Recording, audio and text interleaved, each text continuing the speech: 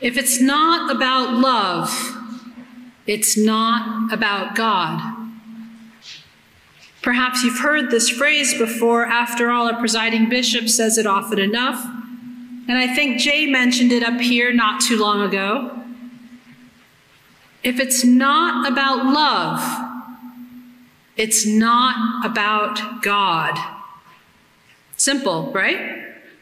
And hopefully hard to argue with, because it provides a rather straightforward way of looking at the world, one that is consistent with the ministry of Jesus as we followed him over the past year, reading stories from the Gospel of Matthew each week. And this week, Christ the King Sunday, the last Sunday of Pentecost, we find ourselves at the end of our walk with Matthew, at least until year A comes around again in another 2 years from now.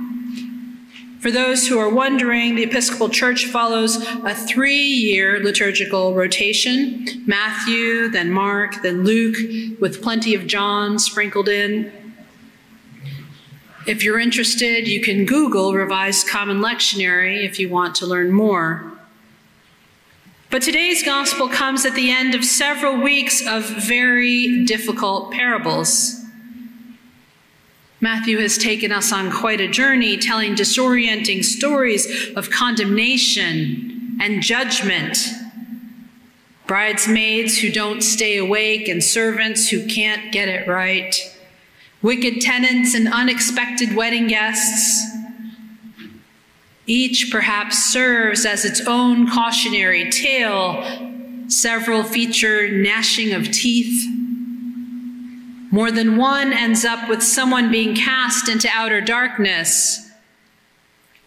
You can almost sense the urgency building in these stories as we edge closer towards the end of Matthew's gospel and the inevitable passion to come. Maybe even desperation. As Jesus' time draws near and he works to impart every bit of wisdom he can to the disciples. But if we were to look back, we'd see that from the very beginning of Matthew's gospel, he has tried to impress upon us how the kingdom of God is different than the kingdoms of man. And that the life God calls us to, that Jesus invites us to, is different than that demanded by earthly empires and nations. That runs counter even to the rhythms of society. But here we are, at the end of the liturgical year. This is the very last word from Matthew, and the guys have left it to me to make sense of it all. Instead of a parable in today's lesson, Jesus' words make clear how we are expected to live, and for whom we are expected to care. We hear echoes from the Sermon on the Mount about who is to receive God's blessing, but this time the words are plain about how we are to live into the Word. For I was hungry, and you gave me food. For I was thirsty, and you gave me something to drink. For I was a stranger, and you welcomed me.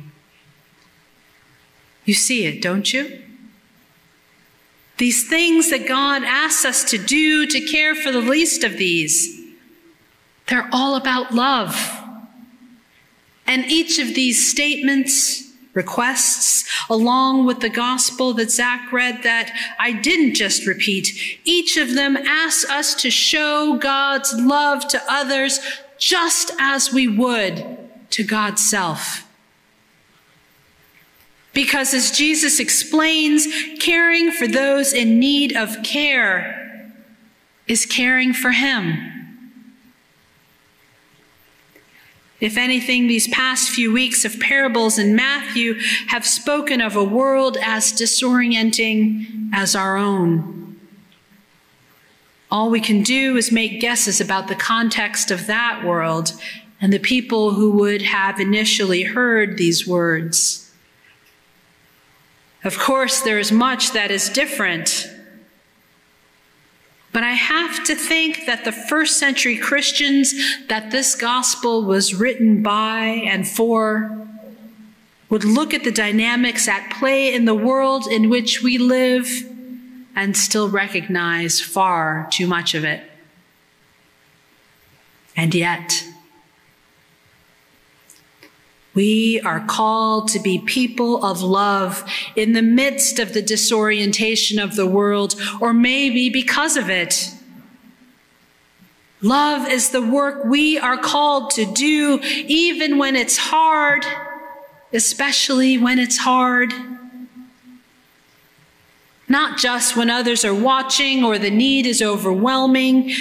We are called to do the work of love when it's inconvenient and messy, when we're just plain worn out by the heartache and brokenness of the world, and even when it's the day after Thanksgiving and 120 of our meal program guests still need to eat.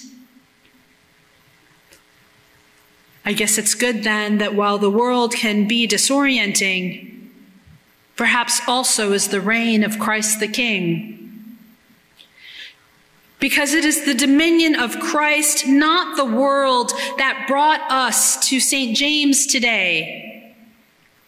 And it is the kingdom of Christ that you and I, all of us, are called to be a part of.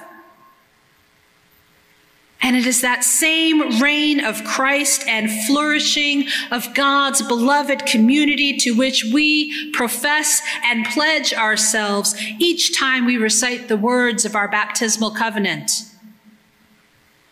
This is the paradigm Matthew has explained to us time and again. A vision of life that sits in opposition to so much of the world around us. And today makes plain just how we are supposed to make it happen with our thoughts and words and deeds. By the way we practice our faith and live our lives, not just within these walls, but as we go forth making our way in the world. And as we bring to bear the kingdom, not kingdom, the kingdom that God calls us to. Because if it's not about love, it's not about God. Next week, we begin our walk in Mark's gospel, and we'll come at the word through a slightly different lens. But that doesn't mean that the message isn't consistent, even if a bit challenging at times. Christ will still be king in the weeks ahead as we begin preparing for a coming and in the months beyond. Because the call to see Christ in all those around us and treat them accordingly is a consistent refrain. So I'll ask you this. If nothing else, take just these words from today's sermon with you as you go from this place and let it help order your steps. If it's not about love, if it's not about love, that's right. I'm going to close by offering a collect for today that's different than the one that we started with. This one comes for our siblings in Christ at All Saints Pasadena. And I share it because when I came across it, I thought it perfectly summed up my thoughts about today's feast day. And so I offer it in the hopes that it might speak to you too. Let us pray. Most gracious God, who in Jesus of Nazareth showed us an alternative to the kings and queens and emperors of history, help us to refer to and emulate Jesus' leadership, to love and to seek justice for all people. Help us to recognize the true grandeur and life-changing power based in loving you and all of our neighbors. In Christ Jesus, with you and the Holy Spirit, may we co-create a world ruled not through domination, but in that radical and all-powerful compassion and love. Amen.